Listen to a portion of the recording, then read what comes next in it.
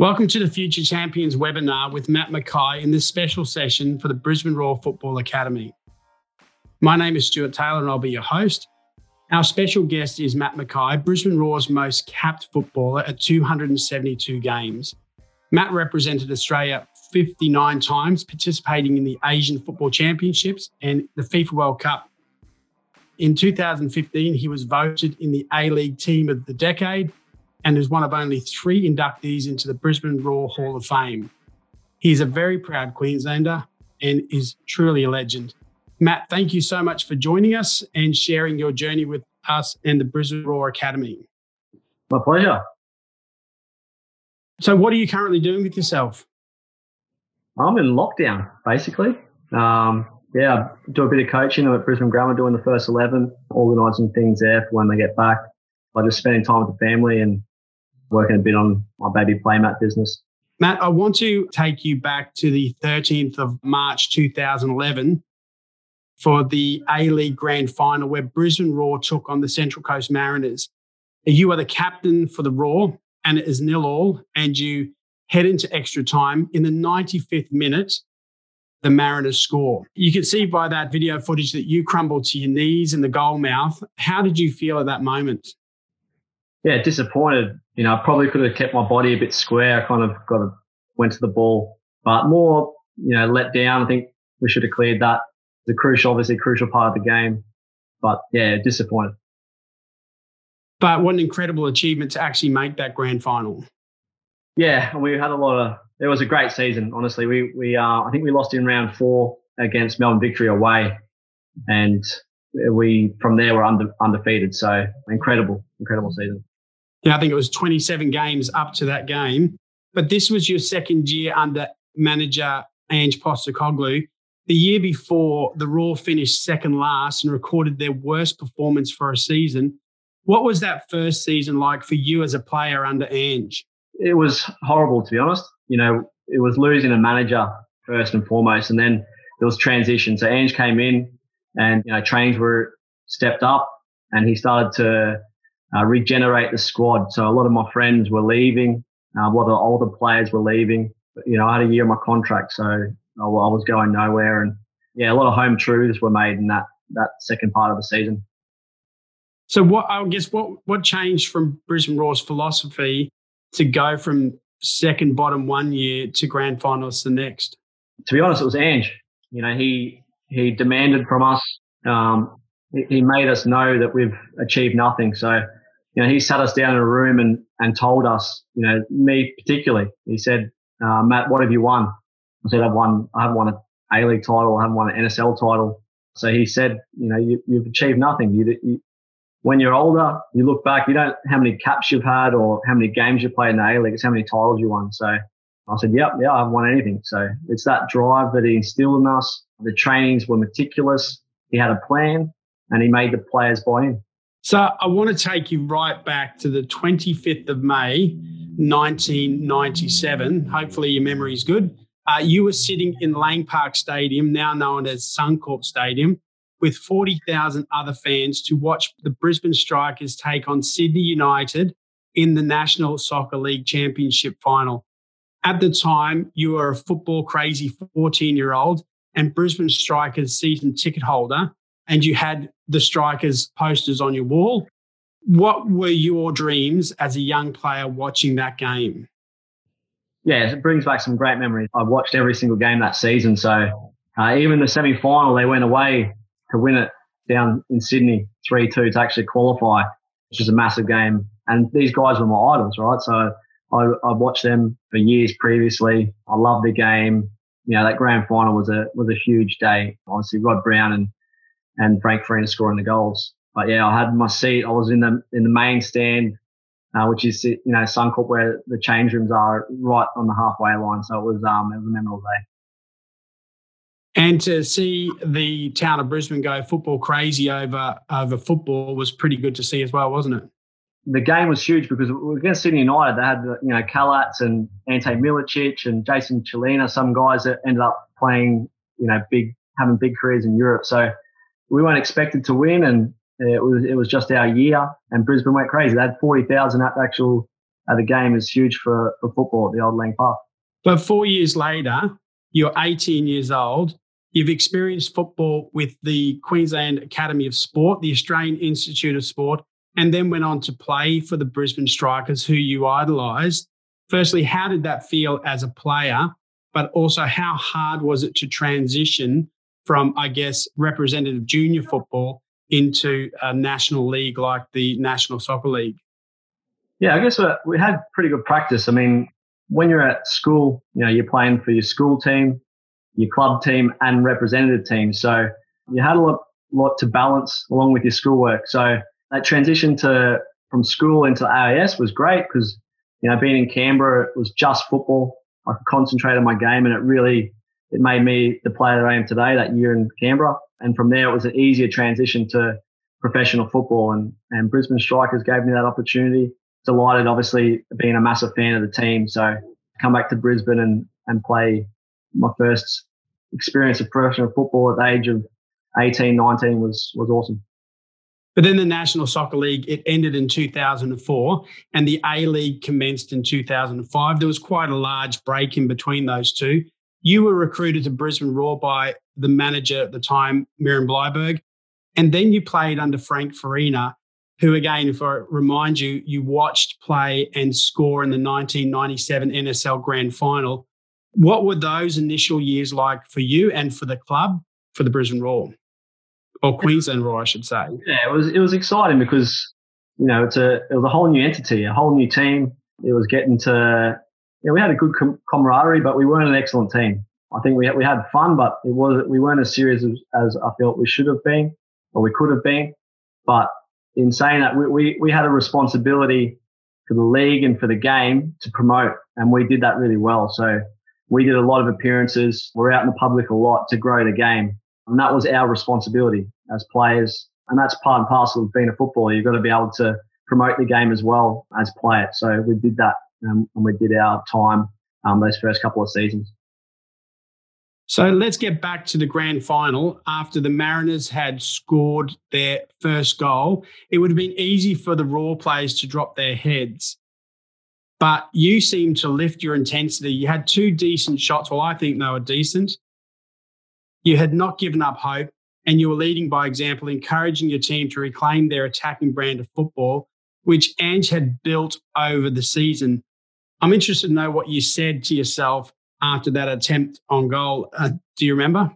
I had never seen that, I think, but I'm guessing I shouldn't have shot. I think I was telling myself I'm too far out. I've never scored from there before.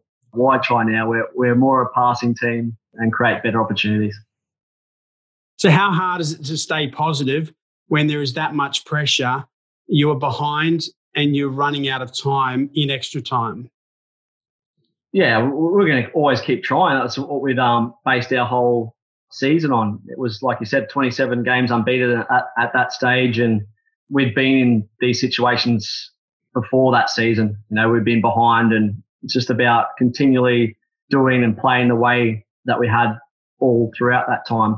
I think the most famous one is our second goal in extra time was Michael Theo had the ball. And normally when a keeper and you're behind with 4 minutes to go or a minute to go, you boot it, right, as far as you can up the front. But he threw it out and he played out to get that corner. So that shows what Ange had instilled in the players throughout the season. As a captain, did you start to worry at that time that the players were doubting themselves and it might impact the result? Yeah, it's only natural. I think a lot of fans thought the same way. Oh no, you start those thoughts, we've gone so far and we're not going to win the ultimate prize.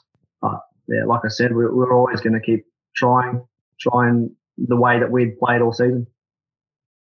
So 2011 was a great year for the Raw, but it was also a great year for you, representing Australia in January at the Asian Football Championships. In the quarterfinals against Iraq with 3 minutes to go, you crossed the most perfect pass to none other than Harry Kewell, who sinks it in the back of the net, and Australia progressed to the semi-finals. I guess my question to you is, does it get any better than that?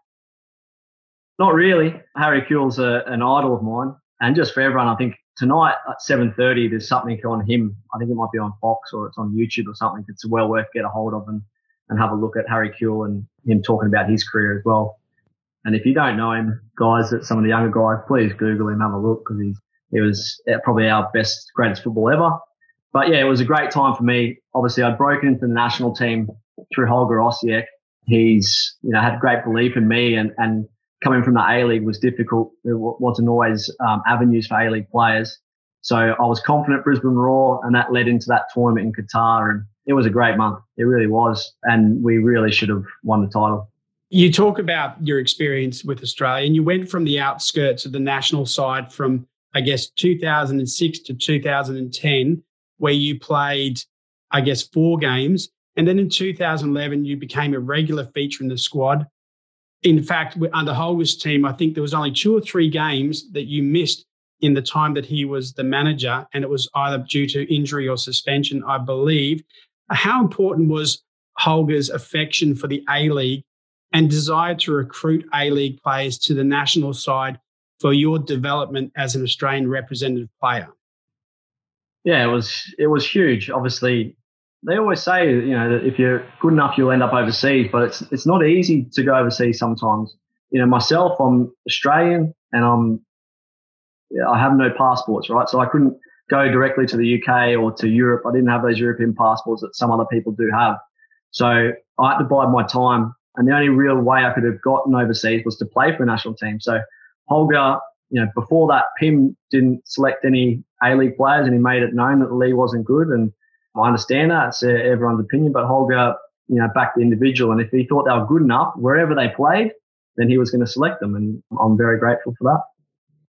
Do you think that his philosophy changed even the FFA's decision to, I guess, select an Australian manager eventually as well? Because it was something that people didn't think was possible, that an Australian manager could get selected as leading that Australian team forward.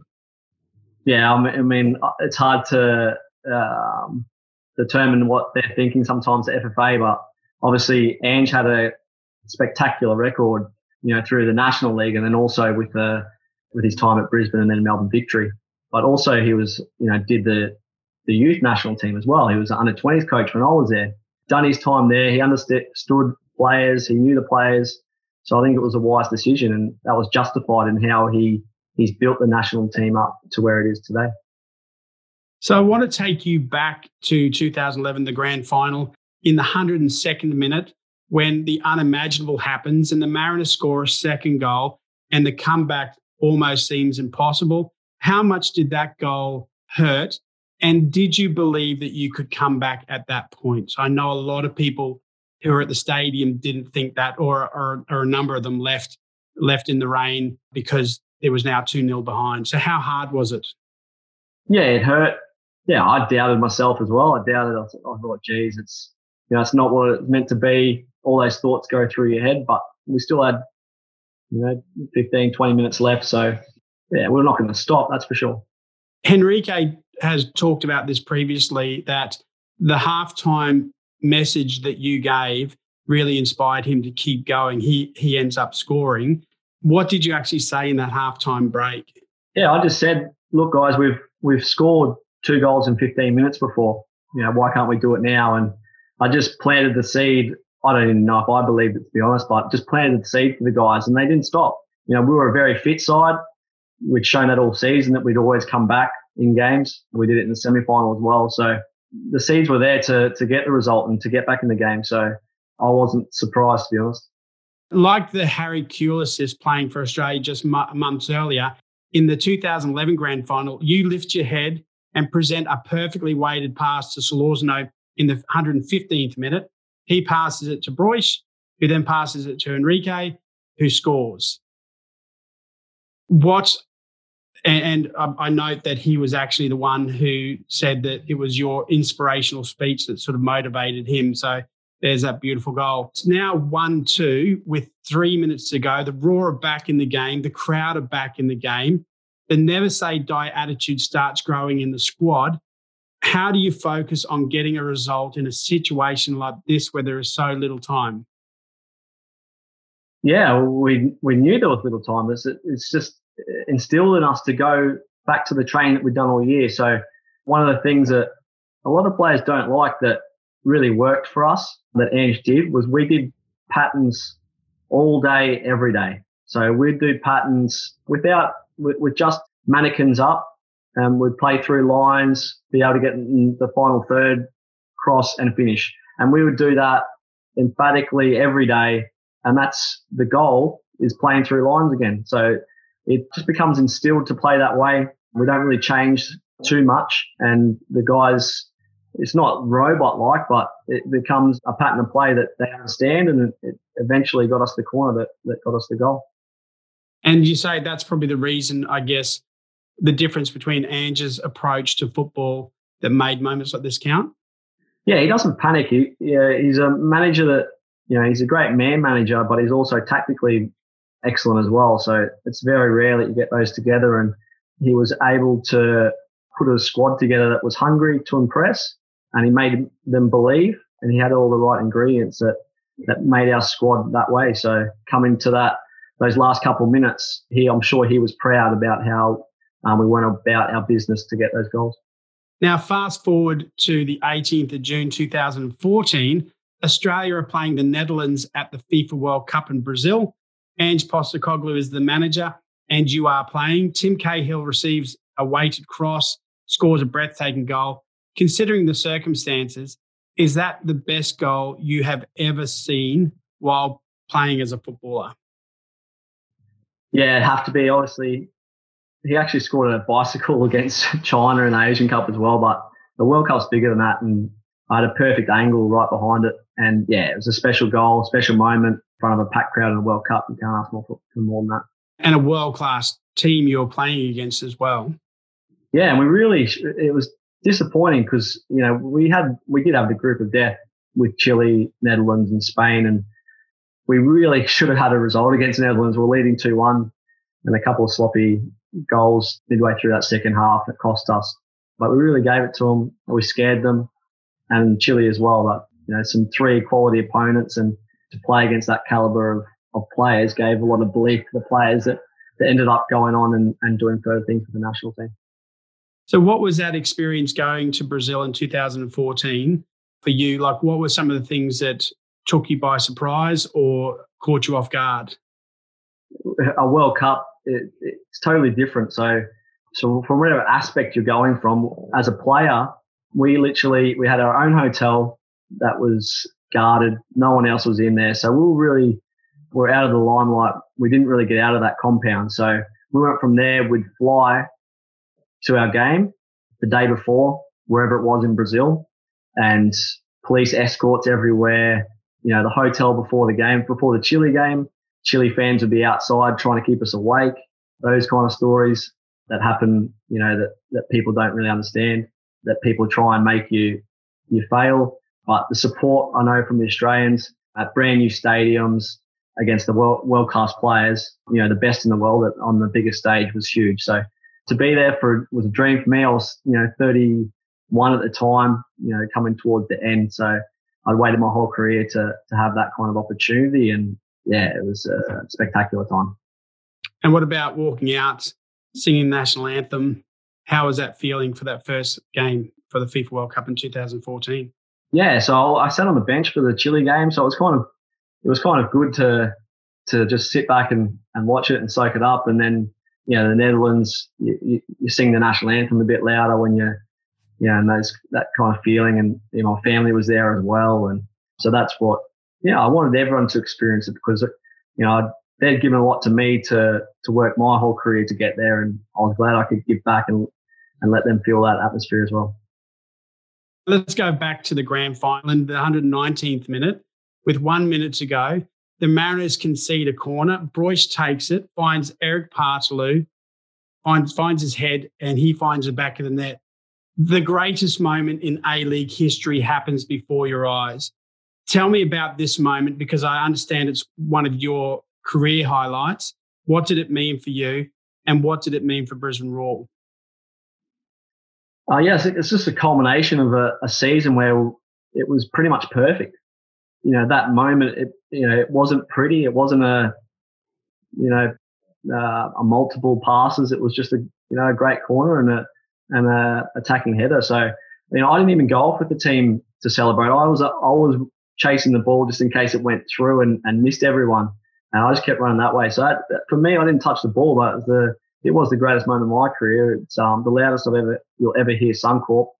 And it just really, like, from there, we knew we were going to win the penalty shootout.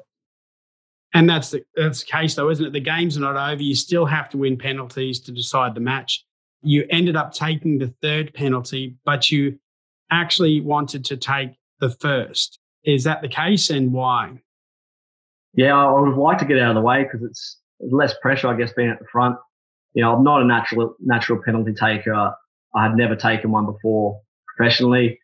I stepped up because I was captain and felt I should have taken one. So ended up being third. I was very fortunate that the person before me, I think it was Daniel McBreen, missed. So my pressure, it went immediately. So that for me, we'd practice obviously during the week, and I just kept my side and went for it. For Matt Theo to save 2 goals in a row was outstanding.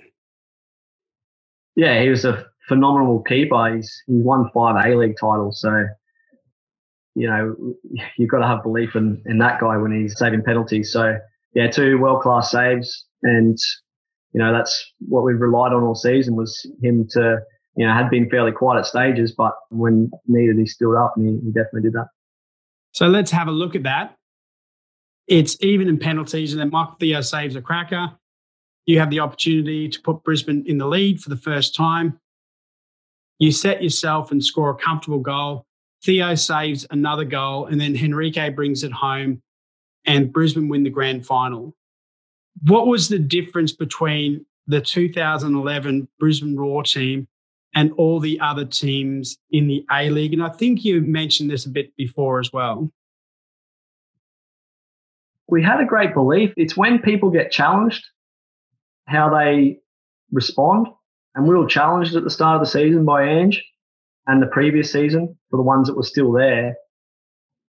You've got to have that belief in your game, that confidence. And if a manager instills that, then you've got to produce the goods. You've got to train hard. You've got to work hard.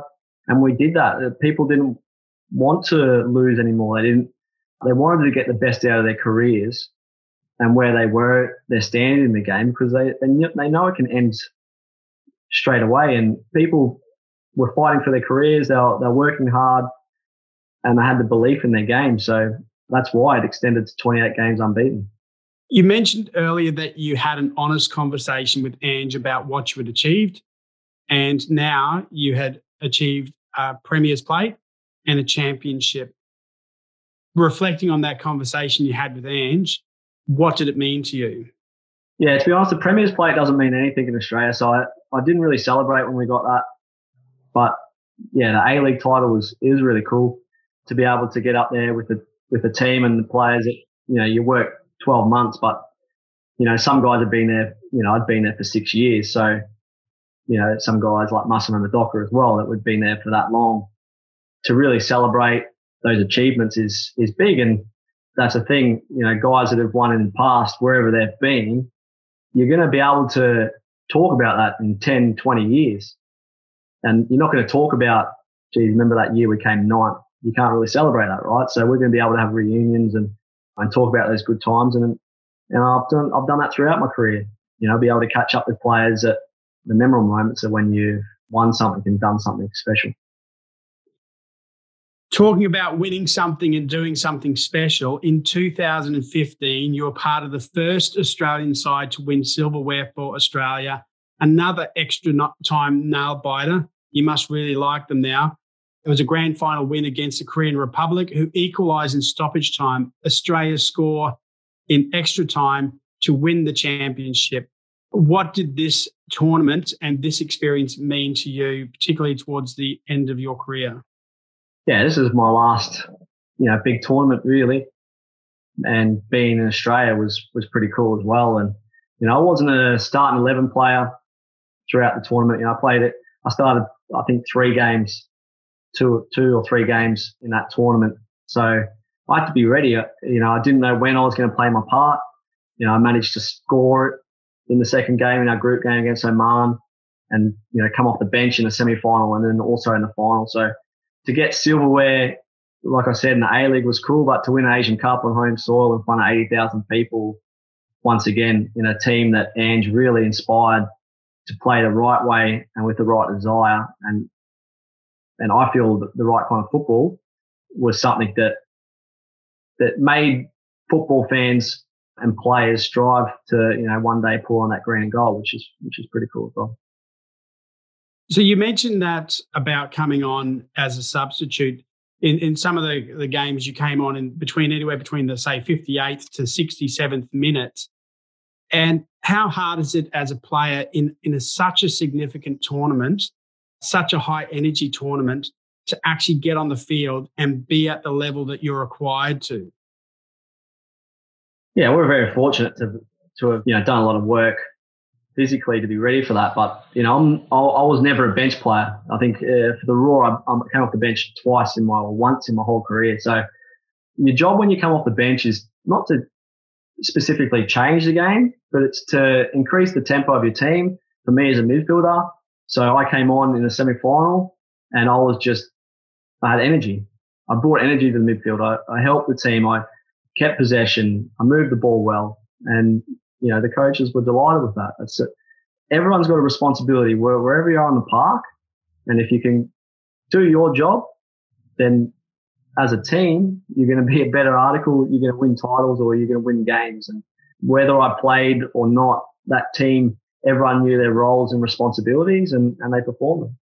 Reflecting on your journey in the green and gold from the 2011 AFC to, say, the 2015 AFC, was it everything that you had hoped it would be? Yes. I played a lot of games and got to travel the world and play against some awesome teams. We beat Germany in Germany, which was awesome. Went to a World Cup and won the Asian Cup and went to a final of another Asian Cup. So that 4 years was, it was a dream come true for me. And I managed to get a move to, one of the biggest teams in Scotland, or the biggest team in Scotland, at Rangers. And sorry, you're breaking up. and also, I spent a bit of time in Asia as well. So that was the reward for me, I guess, of breaking into the national team was getting those moves overseas and being able to experience different cultures and test myself in different leagues. So let's talk about your travels to Scotland. You did go to Scotland. You played for probably the second top team in the competition, it being Rangers, and a great opportunity, but I guess at the worst time, because that was the year that Rangers went into administration. So it would have been really hard for you to chase that dream, get that dream, and then, I guess, have it taken away from you. Yeah. Looking back on it, probably wasn't the best move for me football-wise. I knew that going there, but I was always going to go. I was 28. I managed to get a visa through my amount of games I'd played for the national team. So that's how I got into the UK. And yes, I didn't play many games there, but I really enjoyed going to a club of that stature and the facilities that they had and the passion they had for the game. I think that was pretty important. I hated the cold. I still hate the cold. That's why I'm still in Brisbane. But, being there led me on to other moves as well. So I had my time in Korea and also in China. You mentioned that because there are strange visa requirements through FIFA and junior players can't go and play in Scotland, for example. But you mentioned that you had, because of the number of games you played for the national team, you were able to go over. Can you explain what that process is and what it means? Yeah, so you need a work permit to go into the UK, and at the time, I'm sure it has changed now. It may be even more difficult, but if you had played 75% of internationals for your country in the past 2 years, then you'd get a work permit to play. And I was very fortunate. Rangers had a big standing and they said they wanted me. I hadn't actually played my 75% of games, but they could prove that with the next windows coming up that I would have reached that 75% of games. So my work permit went through and I was granted my contract in Scotland. And I note that in one of those international games that dropped you below, you didn't actually play against Scotland. Was that a requirement of your visa? No, it wasn't. I was really looking forward to that game, to be honest, because I think that game was played after I'd left. I'd gone to Korea and I really wanted to go back to prove a point. But I I was injured from my time in Korea, which was brutal. The training they do there. I think I got injured for the national team in a game against Japan in Brisbane and was out for a couple of months. So I missed that Scotland friendly. What was it like in Korea and China in particular? Because you weren't in China, you weren't actually in a big city. You're a little bit further out than that, weren't you? Yeah, I was in a horrible town, to be honest. Really small small to their standards. There's still 7 million people in this city. In Changchun, up in the northeast, in between North Korea and Russia. It's a difficult place because it's minus 30 in winter. So we spend the majority of pre-season in other parts. So I got married in the end of 2012 after being in Korea for a year. And then from there, I flew back to pre-season in Korea and was sold to my team in China. And in China, like I said, we're away. So I didn't see my wife for 3 months while I was in pre-season camp. And you spend that time away with guys that don't speak English. It's a test. So I enjoyed the football there. It wasn't a short-lived stay even the second time. I was very fortunate. I went back to the same club. I was on loan there in 2009 and went back to the same one. So I was very friendly with a lot of the Chinese players and had a good time, but we weren't winning. So that's the brutal part of football in Asia. As soon as the team's not winning and the manager gets the sack, the manager that brought me in, the writing's on the wall that they want to change the foreign players. And I ended up coming back to Brisbane on a 4-year deal. One of the questions that we've had, Matt, is when you went over to Scotland, do you have regrets of going over? Well, I know I didn't play as much as I wanted to play, but I had to do it. If I didn't go, I'd have a bigger regret of not going. So, I got to experience playing at Ibrox and, alongside some great players that are still doing really well in leagues over there. So it was a good test for me. And it was by accident that I have a glowing Celtic scarf in the background there. I don't know how it turned up. I have been looking at it and noticing it. I like when it turns blue. Yeah, well, that's Scottish colours. I want to challenge you on something. You have a reputation of telling jokes, dad jokes, and not only dad jokes, but they're bad dad jokes. And this doesn't come from me. This comes from some of the players that you've played with.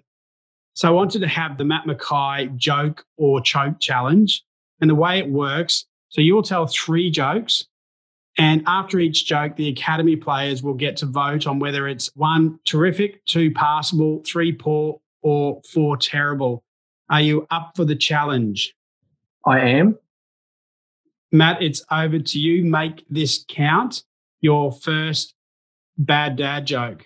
I just want to make everyone know that my delivery has always been terrible. All these 3 jokes are along the same line. Okay, so pick which one's the best. What do you call 2 girls at the beach? I don't know. Shelley and Sandy. Okay. I'm not going to give it away, but guys, I'll launch the poll. You've got 10 seconds. The poll has ended, and I can tell you that was a joke. Okay, so it was funny. 15% said it was terrific. Youth 15 need to be medicated. 39% said it was passable. 27% of them said it was poor, and 18 said it was terrible. So really, that joke is passable. Okay, next joke. What do you call a guy that gets caught behind in cricket? I don't know. Nick. Okay, but you're a middle-aged man like me, so come on, young boys. No, let's go. It's happening now. Let's end the poll. And the results are, there you go, terrible. Terrible. Yeah, 34%. That one, I'm afraid, is a choke. Okay. All right, let's go to the next one. Lucky last, it's another name one. I hope you young guys know what this one is. What do you call a girl that puts all her bills in the fire? I don't know. What do you call a girl who puts all her bills in the fire? Bernadette. I'll wait until people get that one, and now I'll launch it. You have to think about it. You liked that one, didn't you? Yeah, because I got it. No, I hadn't heard any of those jokes. I don't know what your teammates have done. Your teammates have no idea. Jerry Seinfeld, you should be in comedy. These young boys don't know what Jerry Seinfeld is. Oh, sorry. Let's who's Who's a comedian, Dylan? Kevin Hart. He's not funny though. He is funny. Kevin Hart is very funny. All right, Empole. This one, it says, Thanks, Moondog. that was a joke. And let's have a look. Nearly half of the people said that baby was funny. That was terrific. Passable. That one. So that was pretty awesome. So I don't know, Matt. What do you think? Do you think you are certainly you won that joke challenge? Look, I'm not a funny guy, but I try hard.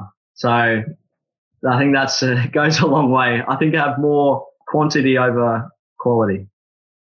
Well, that counts because one of them's going to be funny. We're going to go on to some question and answers because we have a bit of time. Let's just check short. Yeah, we do. But I want to ask the first question, even though I've asked all of them. The jersey you've got on, can you tell us about that? Yeah, so this is actually, I think it's the game I got injured against Japan. It was in Brisbane, World Cup qualifier. I probably played left back. I marked Okazaki, the guy he was at Leicester. And this is Uchida's jersey, who was their right back. Yeah, their right back. I might have played left mid, I don't know. But it was at Suncorp Stadium. We ended up winning the game. Now, from Flynn Proctor, how different was the quality in Scotland than Australia? Which was better? Totally different. The climates make a massive difference. Can run all day in Scotland. The temperature here is a bit different. I found there physically they were a lot better. They're bigger, stronger, faster. But yeah, I think the quality in the top two teams is a lot higher than Australia. I think Australian teams could do right against all the other teams in the league. Liam Ponting says, how much training did you do when you were 12 or 13? A lot. I had school training. I spoke about before. The balance between school, club, and then representative teams is challenging. And I tried to apply myself to each and every one of those. So if I had a school training session, I was on the top of the game. I wanted to impress. I wanted to stand out because, I was a better part of that team. I wanted to set an example. And then obviously with club, it was building towards my representative team. So I can't put an actual figure on how many sessions I was doing every week, but it was a lot. And it was, a big commitment for my family and for my parents to get me to all those sessions. So I was always very grateful for that.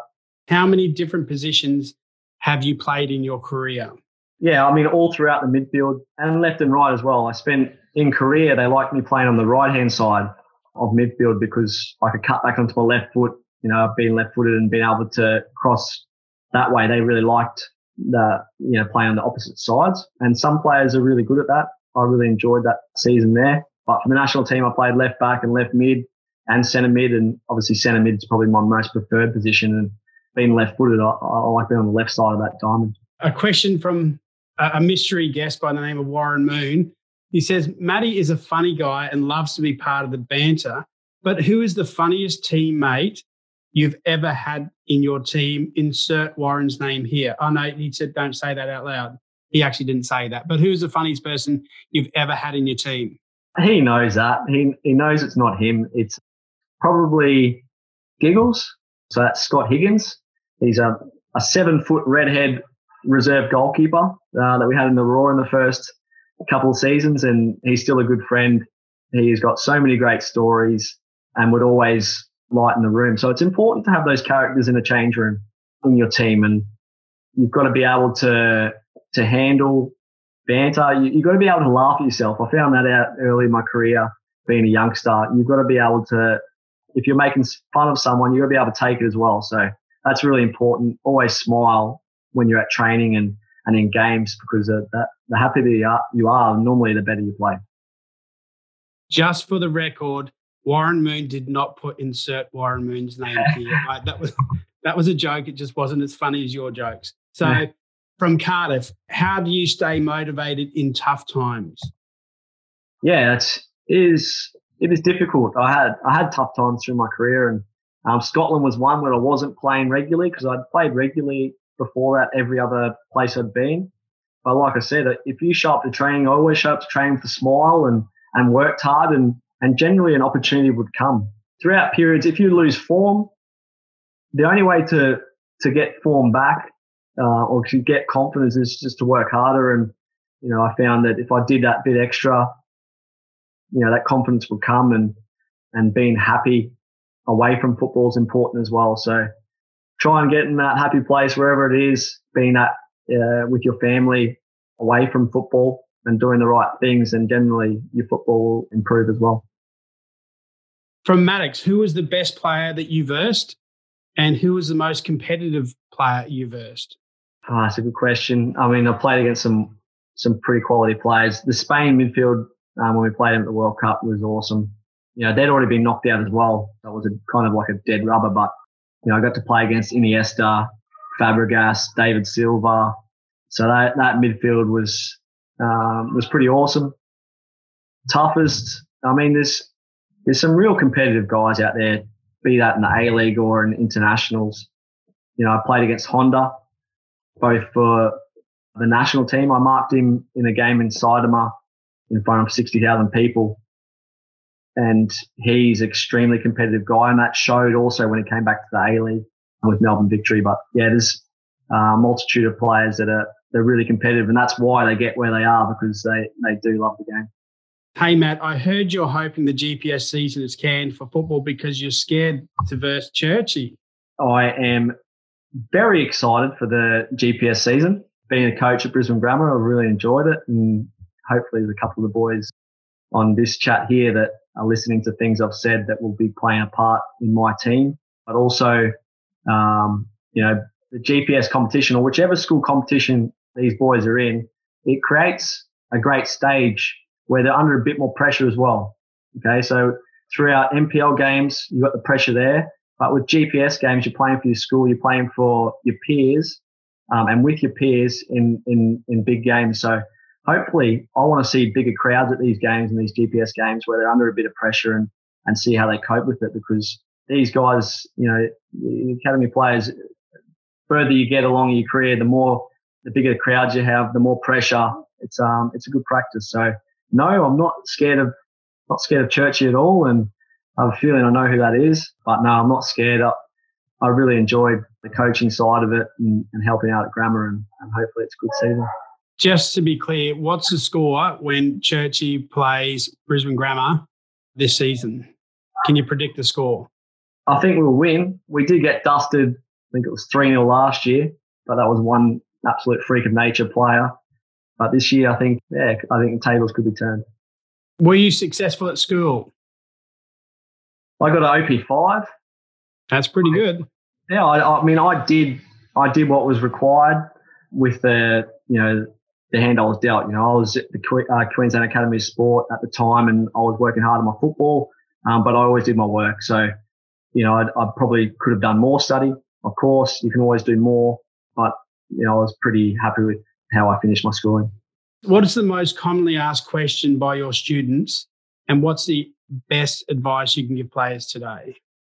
Yeah, I want them to ask more questions, to be honest, some of the guys at school. And I know it's kind of a thing these days that some guys are fairly quiet, but I've got a lot of knowledge. But I think the overriding things for these kids is the balance of being able to, to train at school, to train with the academy at Brisbane Roar, and then get your schoolwork done. It's about that balance. It's just not wasting any spare time you have. Back in the day when I was at school, I finished in 2000, I didn't have a mobile phone. So, my tip to some of these guys is maybe, I'm similar now, right? When I've got my kids, maybe just throw that phone into a drawer, and that would create a bit more time to do your work, your schoolwork, to catch up and make sure you're on top of that. Because that's the most important thing at this stage, is to get that correct. And then you can apply yourself in football, be it at training or in games. So then a question that's just been asked now is, I don't go to a school that has a soccer program or a football program. Should I? No, I mean, it depends. There's plenty of non-football schools out there that are very good. Depends on your circumstances. I'm very fortunate to be a part of a very good school at Brisbane Grammar. But always concentrate on your education first. I know people say it and you think, yeah, okay, I get it. My parents tell me that all the time, but that's your foundation. It always will be your foundation with or without football. And then once that's sorted, then your football can do the talking. You can build your career if you want to in football from there. So and you've always got that backing, which is important. So even throughout my career, I went to uni when I was at the Raw for the first 6 or 7 years. I was at the Raw. So, I was doing a teaching degree and never quite finished the actual teaching degree side of it, but I have got a degree from that, which is awesome. It opens doors for me, which I wouldn't have without that education. Who was the best player you played alongside? I think at Brisbane, Thomas Broich, no doubt. I played with some other special players at Brisbane, but he being on our left-hand side, Shane Stefanuto, then me and Thomas Broich had a really good connection through our successful years. And then also in the national team playing with Harry Kewell was, he's a special guy, a really talented footballer. And, I had especially at that Asian Cup, the first one in 2011, we had, before one of the games, we had 5-a-sides, a keeper. We had Schwarzer as our keeper. And then on my team, it was Luke Wilkshire, Tim Cahill, Harry, and myself. And I'm pretty sure I didn't touch the ball much. It was just Harry and Timmy, and they were on fire, and we won that little tournament easily. So just being able to see how they operate and how they look after their bodies and how they play their games, really cool. So in your opinion, what was the difference between the NSL and the A-League in terms of football? So those who don't know, the NSL finished in 04 or whatever. Yeah, it was a bit more old school. It was professional, yet probably more semi-professional. That's, the A-League's a bit more full-time and a bit more, full-on, but really talented players. There was more teams, so more opportunity, and I'm sure that will come eventually to the A-League maybe. It'll be delayed a bit now with the old COVID stuff, but I think the opportunities were greater back then, and you had some real, for me being a young player, some really big personalities that I could learn off and play against as well. So that was, it was a good period being the back end of the National League. How important was team bonding? Extremely important. It makes training better, it makes games better, and makes the work environment more enjoyable, and team bonding is a part of that. What's your biggest setback in your career? Not really. No big injuries, fortunately, and I had a couple of 6 weeks, couple-month injuries. So no big injury setbacks at all. Matt, thank you so much for joining us and sharing your journey. Is there anything that you think we've missed or any final message that you want to leave the players? No, thank you for inviting me on. I wish the players all the best. I hope you've been working hard in this period that you've been given programs. I know you've been given programs to work on. And when you do get back, just enjoy your football. You're going to have a lot in a short period of time. So look after your bodies, do the right things, and enjoy your football, because you now know what it's like without football, not being able to be part of a team and go to trainings and play games. So that should make you even more hungry.